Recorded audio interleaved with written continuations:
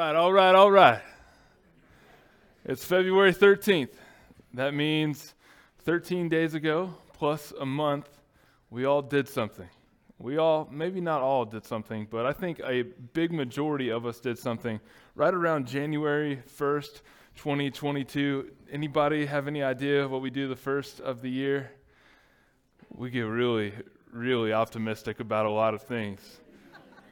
We start making promises to ourselves, our spouses, our kids. Hopefully you didn't bring God into this thing, but we start making these things called New Year's resolutions. And I don't know about you, mine are usually I'm going to eat better, I'm going to work out, I'm going to get into the best shape of my life. And it's usually like, I don't lie to myself every year, but like every other year, I just flat out tell that lie to myself, like, hey, I'm really going for it this year. And I think there's probably a good chance that I am not alone in that. So it's February 13th. Is anybody still keeping track, still keeping up with their New Year's resolutions? Oh, my man, we got 2 people in the house. All right, 3. The rest of us, we're going to need Jesus, okay? So I know what happens for me is I get super excited about things. You may not know that. I get excited. I start planning everything out. I'm just gonna eat chicken, broccoli, and rice, and then 2 months from now, I'm gonna look like Arnold Schwarzenegger. But that means you have to work out as hard as him. It might not work. And so I get real excited, and I set all of these things in place. I'm gonna wake up at 5 o'clock in the morning. I'm gonna spend an hour with the Lord, and then I'm gonna go work out. And then before 7 o'clock, I'm gonna be up, and I'm gonna be the best dad I can be to these girls. And I'm gonna help them brush their teeth. I'm gonna help them floss. I'm gonna help them get dressed. And so just by 7 o'clock in the morning, I'm already super fit, kind of not fit dad who has spent time with Jesus, who is now being an awesome husband as well, because now my wife doesn't have to worry about these things. And so, man, for like 3.5 days going into the new year, like January 4th looking pretty grim. I'm waking up 5 o'clock. I have to set the alarm clock across the room because if it's beside me, that's a joke. If you wake up to that, you are a better person than me. So I go across the room, I trip on things getting there, I turn it off, and then I look back at the bed. I think, you know what, January is kind of cold in Arizona. You know what's not cold? That bed. I think, yeah, I'm just gonna like 15 more minutes of a little nap time, and then 7:30 rolls around, and I'm the worst. Okay, didn't work out, didn't spend time with Jesus. Sure, didn't help with the girls. Horrible. The problem is I keep looking back. Instead of waking up, getting out of bed, getting my workout clothes on, going about my day, the problem is I looked back at the bed. The problem is with my diet is that there's a tub of ice cream in the freezer. If that tub of ice cream was in that freezer, I'd weigh a lot less right now. It's not my fault. I don't buy the groceries, okay? What the problem is I keep looking back. And I think for a lot of us, when it comes to diet or exercise or whatever, we see a loaf of bread, we see carbohydrates, and all of a sudden, like, we're the artists formerly known as ourselves saying, let's get nuts, let's go crazy, and we eat the entire cake, right? That's not a Prince reference. That's a Sing 2 reference. If you have kids, you know what's up, all right? The problem is we keep looking back over and over and over. In our lives with Jesus, we keep looking back to what Jesus has brought us out of. And that's exactly where we find the church in Galatia this morning. We are in Galatians chapter 4, verses 8 through 20 this morning. We're going to start with verses 8 through 11. Paul, in a very parental tone, continues. Formerly, when you did not know God, you were enslaved to those that by nature are not God's. But now that you have come to know God, or rather to be known by God, how can you turn your back again to the weak and worthless elementary principles of the world, whose slaves you want to be once more? You observe days and months and seasons and years. I'm afraid I may have labored over you in vain. So we will break this down in the different ideas that Paul is communicating this morning. But first and foremost, Paul is issuing an accusation towards this church of the Galatian people. He is saying, I am accusing you of something that you are doing because it is something that you have come out of. How does he do it? He reminds them. He reminds them of how they were before Jesus. We see this in verse 8. You used to belong to false gods, not deities, not big G gods, but little g gods. Not gods at all, but you used to belong to demonic forces. Why are you submitting yourself to that once more? Why do we submit ourselves to the influences of things that we may not perceive as demonic forces, but are certainly working to distract us from Jesus? What we'll see here is that this church in Galatia is going from a life in paganism into a life in Jesus. Paul is going from a life being a Jew and following the law and going to Jesus. And eventually they meet up in the middle. But he's saying, you have come out of these things. Why are you going back in? We may not be pagans. Maybe some of you were at some point. We're certainly all Gentiles. We may not have idols in our home, little golden statues that we worship every night before we go to bed. We may not pray to a deity that is outside of God. Hopefully we are not. But that doesn't mean that we don't worship idols in our lives still. What Paul is saying is, there's something else that has your influence right now. There's something else that is trying to drag you back into what you have come out of. And I think for us, it may not be as simple as something that we put up on our mantle or our hearth in our homes. I think for us, we have all the distraction we need at our fingertips all the time. We have all the worship that we can muster for God going straight into a screen in front of us. And that's just one of many things that could be influencing us back into the lives that we once used to live in. So Paul reminds them where they were before Jesus. And then in verse 9, he reminds them who they are and how they are in Jesus. You want to combat the past, you remind people of where they are now. Now that you are God's and he knows you intimately, how can you give your life back to this influence of these fakes? Stop. These demonic forces are pushing you back under a law that is much like what you just came out of in paganism. Why would you put yourself back under that? Who was influencing you that you would actually want to do that with your life? You have tasted sweet, sweet freedom. Why would you then submit yourself to a yoke of slavery? You keep trading the wealth of the gospel for the poverty of the law. And then Paul reminds them of what they're stepping back into. This is a little bit of an obscure verse here in verse 10, but basically Paul is saying that you are observing special days like slaves, and it will not substitute outwardly for an event that you are trying to find an inward experience from. See, when Paul says days and months and seasons and years, what he is referring to is under the Jewish law, the ceremonial law. You have to observe these days. You need to observe these days in these ways, and then we will worship Yahweh in these moments at this time in this way. He is reminding them, hey, you were pagans before I knew you. You had ceremonies that you had to follow that were just as strict as the Jewish people. You came out of that. Why are you now being influenced to go from here to Jesus, back to these elementary ways in these days, these months, these seasons, into these ceremonies? You started off in your elementary ways in paganism. You found Jesus. Why are you now trying to go back? You have experienced life in Jesus. Stay in Jesus.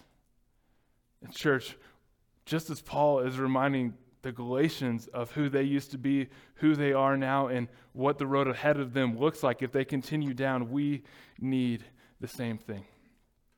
We need to constantly be reminded of the gospel, the fact that we have been saved, that all the sins that we've ever committed, when we give our lives to Jesus, we put our faith and our trust and our hope in him to save us, that all of that is washed clean.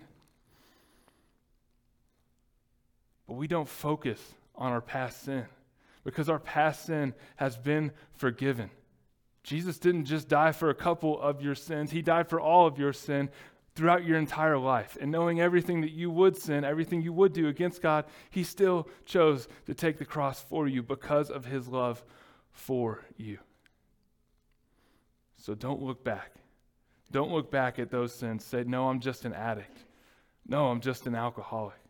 No, I'm just a bad husband. No, I'm just a bad dad. No, I'm a bad coworker. No, I'm just a bad person. I just make bad choices. I want you to know we are all sinful. We all fall short of the glory of God, but we are all saved by grace through the work of Jesus. And we are not who we once identified as, but we are finding a new identity in Jesus. Your identity is no longer sinner, but it is saint.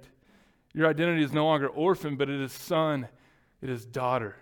It is no longer lost. It is found. It is beloved. You are loved. So don't look back and focus on all the things that happened in your past.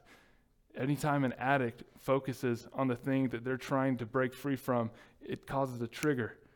And then you fall into a neurological pathway that leads you right back down the same path, and that's why relapse happens so much. Don't focus on the thing you're trying to get away from. Focus on the thing you're going towards. Don't look back. Press on. Look at Jesus. Run towards Jesus. Realize who you are in Jesus. And when you realize who you are in Jesus, you don't have to worry about the past that's behind you, because when you're focused on Jesus, when you're running towards the cross, that sets your future. Galatians 4:12-13. Brothers, I entreat you, become as I am, for I also have become as you are. You did me no wrong.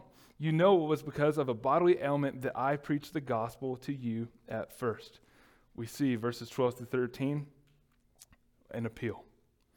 An appeal. Started with an accusation, and then Paul leads into an appeal. He says, hey, homeboys, we are on the same team, all right? You came from paganism, I came from Judaism. You had your laws, you had your structures, you had your broken systems that you had to follow. And what we did is we took a gift from God to keep us safe, to help make us righteous, and we turned that into a broken system. And what we started off as a gift became our curse. You know what? Through the miracle of the cross, and through the life and the sacrifice and the resurrection of Jesus, now we have found ourselves going from paganism and Judaism in Jesus. We are now both Team Jesus. No longer under a broken system, no longer under a structure that is oppressive, that we can never live up to. Say, hey friends, we're both Team Bacon right here, all right? We are both Team Pork. What God has made clean, let us not call unclean. Let's cheers with that bacon. Let's eat those ribs. Let's have some pork chops. Let's be friends. Let's share this table. Here we have met in the middle at Jesus. We have put those things aside. Do not be influenced back into those things. And then, verse 13, we see that Paul makes the most of a bad situation. It says, you know, it was because of a bodily ailment that I preached the gospel to you at first. Now, Paul's in a bad spot. That's where we find him. When he first encounters these churches in Galatia, we don't know what that ailment is. You can kind of read along in the book of Acts along with Paul's epistles, and there's really no reference, no commentary on what it is that Paul was going through at this time. But we do know that he was sick. And we do know that because of his sickness, he was kind of bound to Galatia. Being bound, what did Paul do? Well, he just made excuses. He just justified that he just really wasn't feeling up to the way things were going in his life. It really wasn't a part of his plan. It didn't line up with his New Year's resolutions of, I'm just going to get here, I'm going to preach the gospel, and I'm going to move on. No, he just wasn't really feeling it, and so he just kind of sat on the bench and drank water until he healed up, and then he went on doing what God actually wanted him to do. No, that's not what Paul did. Paul, finding himself in a bad spot, and circumstances that were certainly stacked against him, did not just sit on the bench during his time in Galatia. No, instead what he did is he took the gospel into a bad circumstance. Paul was in a bad way. Certainly we would justify for a lot of different people, oh yeah, it's, you know what, just get some rest during this time. Does Paul use that as an excuse to just take a break? No, he doesn't. Paul realizes that God is in control. Paul realizes that there's probably a reason that he's going through what he is going through, and instead of making excuses of doing what God has called him to do, he embraces the fact that God is in control, and he trusts in God's power and God's great orchestration, and he says, you know what, I'm here and I'm sick for a reason. While I'm here, I'm going to make the most of it, and I'm going to preach the gospel that's changed my life. And we see pagans come to know Jesus, and it is absolutely beautiful. Make the most of a bad situation. I know there's a lot of tough circumstances in this church right now. Let's not make excuses. Let's not get lazy. Let's not get tired. Let's not lose faith in what we believe. Let's put our trust in Jesus and trust that he can use any circumstance and bring the outcome for his good. Maybe, just maybe, we'll see that in our bad circumstances, when it's less us and we have to rely more on the Spirit, that God will use it way more for his glory than if we ever try to go about it in our own strength. And maybe, just maybe, through whatever you're going through, maybe Jesus can bring somebody to him. If not, maybe Jesus just gets more of you. And I know Jesus. I know he's just as happy with more of you. Let's lean into him. Galatians 4:14 through 18. And through my condition, and though my condition was a trial to you, you did not scorn or despise me, but received me as an angel of God, as Christ Jesus. What then has become of your blessedness? For I testified to you that, if possible, you would have gouged out your eyes and given them to me. Have I then become your enemy by telling you the truth? They make much of you, but for no good purpose. They want to shut you out, that you may make much of them. It is always good to be made much of for a good purpose, and not only when I am present with you. And so we go from an accusation to an appeal, and now we have an affirmation from Paul to these Galatians. Verse 14, when he was sick, the Galatians received him, and they took care of him. In verse 15, he points them back. He says, remember when you accepted the gospel that I preached to you? Do you remember when you received the Holy Spirit? Do you remember what that was like? What happened to that, Galatian church? Have you so quickly forgotten the gospel? Have you so quickly forgotten the Holy Spirit that came to indwell within you, that you were supposed to be living out of? You were so thankful. What happened to your sacrificial love? What happened to your goodwill toward me? What happened to your warm welcome? And then in verse 16, Paul's asking, have the tables turned? Are you mad at me now for refocusing you on the gospel that saved you, because you are so under the influence of these Judaizers who have come within the church and have twisted your perception of the gospel? Have you forgotten that it's all about the work of Jesus, that you could do nothing, and now you've said, no, it's about the work of Jesus, and now I have to earn it too? It's Jesus plus something, which, as we see through Paul, as he says over and over, equals nothing.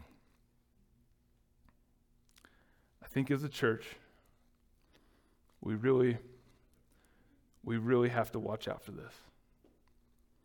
I think as a church, especially as a church plant, it's easy to get excited. It's easy to see the growth. It's easy to see God growing his church. It's easy to see people get saved. It's easy to see people get baptized and think, man, yes, we are on the right track. Let's keep going. And then eventually, somewhere down the road, through the influence of something, much like the Judaizers stepping into the church in Galatia, as Paul is setting them up, something happens. Something switches the focus. And instead of the first things remaining the first things, seeing the lost be found, seeing people without Jesus come to know Jesus, seeing marriages repaired and restored, seeing husbands love and serve their wives, seeing wives love and serve their husbands, seeing parents raising their kids to love Jesus. instead of focusing on each other and meeting each other's needs and meeting the need of the community around us, maybe somewhere along the way we get sidetracked. And I wish I could stand here and say that we're impervious to that we're going to be guarded from that. But the truth is, if we don't keep our focus on the gospel, if we don't keep the focus on lost people being found, if we don't keep the focus on us growing closer to be more and more like Jesus every single day, then there's a good chance that we could be an unhealthy church 10 months, 11 months, 10 years, 20 years down the road. You see, the problem for the Galatian church is that they took their eyes off the prize, and their prize was Jesus. And they said, okay, just Jesus isn't enough for us anymore, because that's what these guys are telling us. Now we need something else. So, Asante Church, watch out. That's all I'm saying. Let's stay focused on Jesus. Let's love God. Let's love other people. Let's serve each other. Let's serve others. Then we see an even further warning.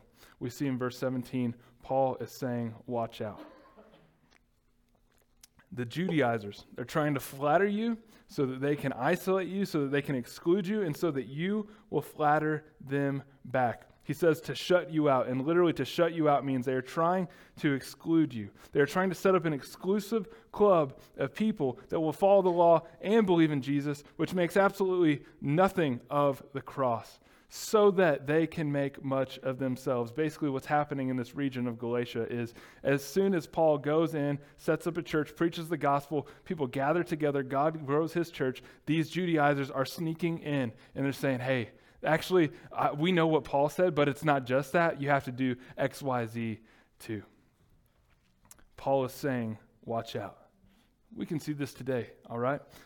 Exactly what the Judaizers are doing in verse 17 is they are excluding people. This is textbook cult material right here. If you believe in a lie and you don't want people to get a hold of the truth, what do you need to do? You need to isolate them. You need to say everyone else outside, they don't know the real truth, and so we need you to know this truth. And you can't really be around those people anymore. And when you need this done, okay, well now this person is going to take care of that for you. They completely seclude you and isolate you from your old network so that then you can become theirs, and they blow you up and they tell you all these things that sound so good, and they tickle your ears, and they make you feel so good, so needed, so wanted. So that in turn you can make much of them. Textbook cult practices here. Say, Alex, how do you know so much about cults? I listen to a lot of podcasts, okay? There's some weird ones out there, all right? Paul is saying, watch out. See, church, I think when you follow a lie, you're scared for people to learn the truth. But when you follow the truth, you live a life that exposes lies. And you live a life that is sent to be around people that are not following the truth so that you can expose those lies. We exist as a church to help people discover true life in Jesus. Please stop hanging out with Christians. Please go hang out with lost people. Please go spend time at a bar or wherever you need to get around people that don't know Jesus. Why? Because they are living the lie. Why? Because you have the truth. Why? Because they are dying, and if they die and don't know Jesus, they will go to hell. Why? Because you have the gospel. You have the hope of Jesus, and you carry that everywhere with you. I am not scared for you to be exposed to a lie, because when you have the genuine article, when you have the real deal, you can spot a counterfeit every day of the week. So please, go tell somebody. Please live a life that expresses Christ inside of you. I am not scared for you to be exposed to any other doctrine, any other theology, because I know what is true, and I've experienced what is true. So, don't seclude yourself. This church will not seclude you. Go and live sent. Verse 18, what does it mean to be made much of for a good purpose? We see that they're building them up, and they're seeking just the same kind of compliments for themselves. We see an example of this. 1 Thessalonians 1, 2 through 9. You don't need to turn there. Just a quick example. We're actually not going to go to 9. We're going to go to 5. We give thanks to God always for all of you, constantly mentioning you in our prayers, remembering before our God and Father your work of faith and labor, of love and steadfastness, of hope in our Lord Jesus Christ. For we know, brothers, loved by God, that he has chosen you, because our gospel came to you not only in word, but also in the power and in the Holy Spirit, and with full conviction. Paul wants to build them up. He wants to remember them well for no benefit of his own, but so that they may be made much of, so that they can continue to remember the gospel and live a life in the Spirit. In this church, for myself and for our leadership, I never want to sugarcoat things for you. I don't want to be passing out Skittles and M&Ms every Sunday morning, okay? It's not me. It's not what I'm going to do. If you want that, there's other churches for you. That's fine. I want to give you the truth. I want you to know that you're loved, but I want you to know that when I say something to you, I mean it. If I see sin in your life, I want to call it out because that's my job. As a shepherd, I'm going to make sure my sheep are okay. But I also want to encourage you. I want to love you. I want to live life beside you, but I don't want to encourage you in a way where you have to second guess, does he actually mean this? I want to make much of you so that you can continue to press on in the gospel, so that you can continue to press on in the Holy Spirit. Not so that you can say, oh, that's so nice. I like your haircut too. I don't want to give you a compliment so that you can compliment me back. I want to give you a compliment so that you can continue to press on living life for Jesus. I want to encourage you. I want to lift you up so that you can continue to press on towards the cross, not looking back. No empty praise. Certainly no manipulative praise at Asante Church. We end with this, Galatians 4, 19 through 20. My little children, for whom I am again in anguish of childbirth until Christ is formed in you. I wish I could be present with you now and change my tone, for I am perplexed about you. So we see that Paul ends this thought, not this book. Some of you guys are like, we've been here 6 weeks. Well, we got 4 more. It'll be okay. I'm not sugarcoating. He ends it with a conclusion, and that conclusion comes with a concern. Paul realizes, I may have a harsh tone, but it's out of a deep love and a deep care for you. You see, when you love somebody, you want what's best for them. I'm going to communicate differently to my girls if I see that they are walking into the house than if they are running out into the street. I'm going to communicate differently to my girls if we're hanging out wrestling, which we do a lot. It's really fun. They call themselves the Battle Sisters. They're undefeated right now. I'm getting a little frail in my old age. Then if they talk back to their mom. They talk back to their mom, I'm going to sound a lot like Batman when I talk to them. Okay? They're going to start repenting right then and there. Paul is saying, I wish I could change my tone of voice to you because I love you, because I know what's best for you. And when you love somebody and you love Jesus, then you want others to grow in Jesus because you know that that is what is best for them. So Paul is calling out sin where he sees it. He's calling out false influence where he sees it. I think ultimately what's happening here is Paul is flipping out about one thing, and that is the influence of this outside party, of the Judaizers. And I think for a lot of you that have kids, that are thinking about having kids, you worry and you rightfully are concerned about who has influence over them quite a bit. What are they watching? What are they listening to? What's on that screen that they're looking at? Then your kids grow up and they go to school and you start being concerned about the influence that maybe their teachers might have over them, maybe a coach might have over them. You start being concerned big time about the kinds of kids that they're hanging out with. My mom could always tell growing up when I was hanging out with certain friend, because I'd come home and I'd be talking like that friend. I'd go hang out with another friend the next day. I'd sound like them. She probably thought I was pretty bipolar. I don't know. Maybe I was. We're so easily influenced.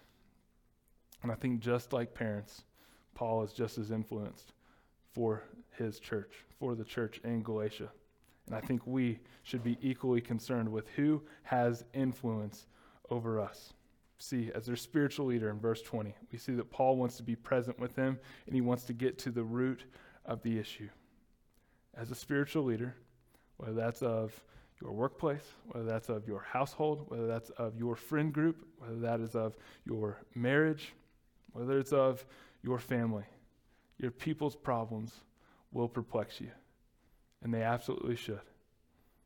If you are a shepherd, you should smell like your sheep.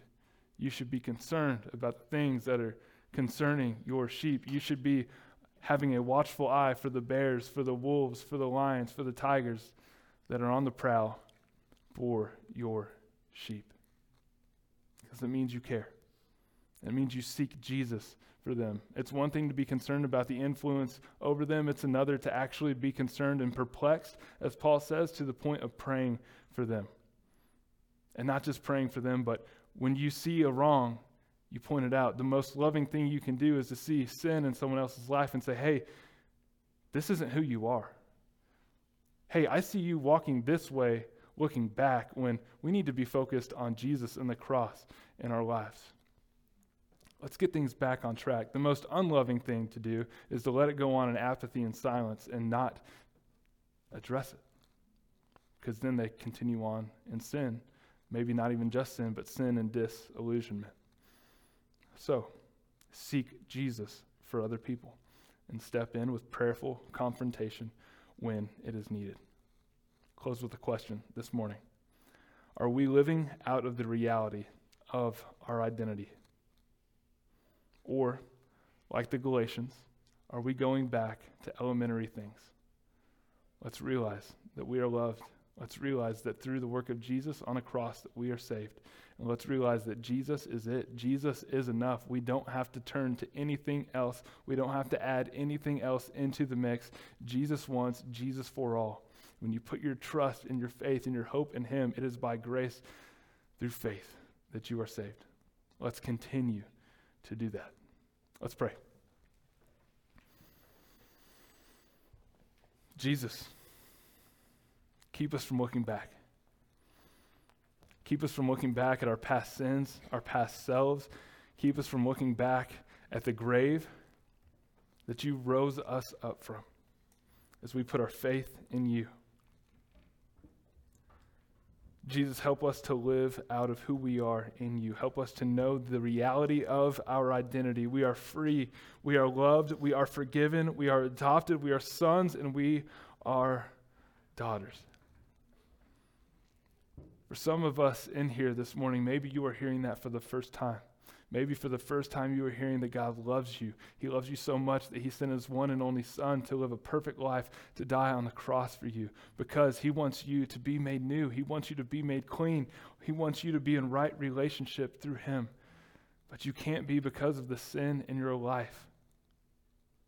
When you put your faith in Jesus and you ask him to forgive you of your sin, and you are washed clean. You are put in right relationship with God to follow after Jesus, to become more like Jesus. This morning, if you feel like God is calling you into relationship with him, we ask that you would boldly, confidently let us know. That you would write that you would check that box off on your Connect card, and that you would turn that into the little box on your way out so that we can walk alongside you as we figure out what that decision looks like in your life. And maybe for the rest of us, we've been living in Jesus for years.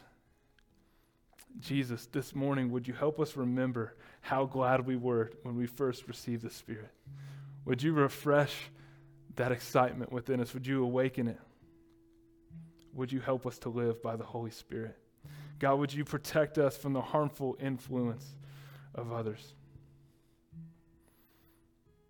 Would you help us to truly appreciate being made much of if it is for your glory? And Let us be perplexed by the issues, by the concerns of the people around us that you have put us in their lives so that we could help spiritually lead. And let us bring their concerns to you, Jesus. We love you. We thank you. And we ask these things in your name. Amen.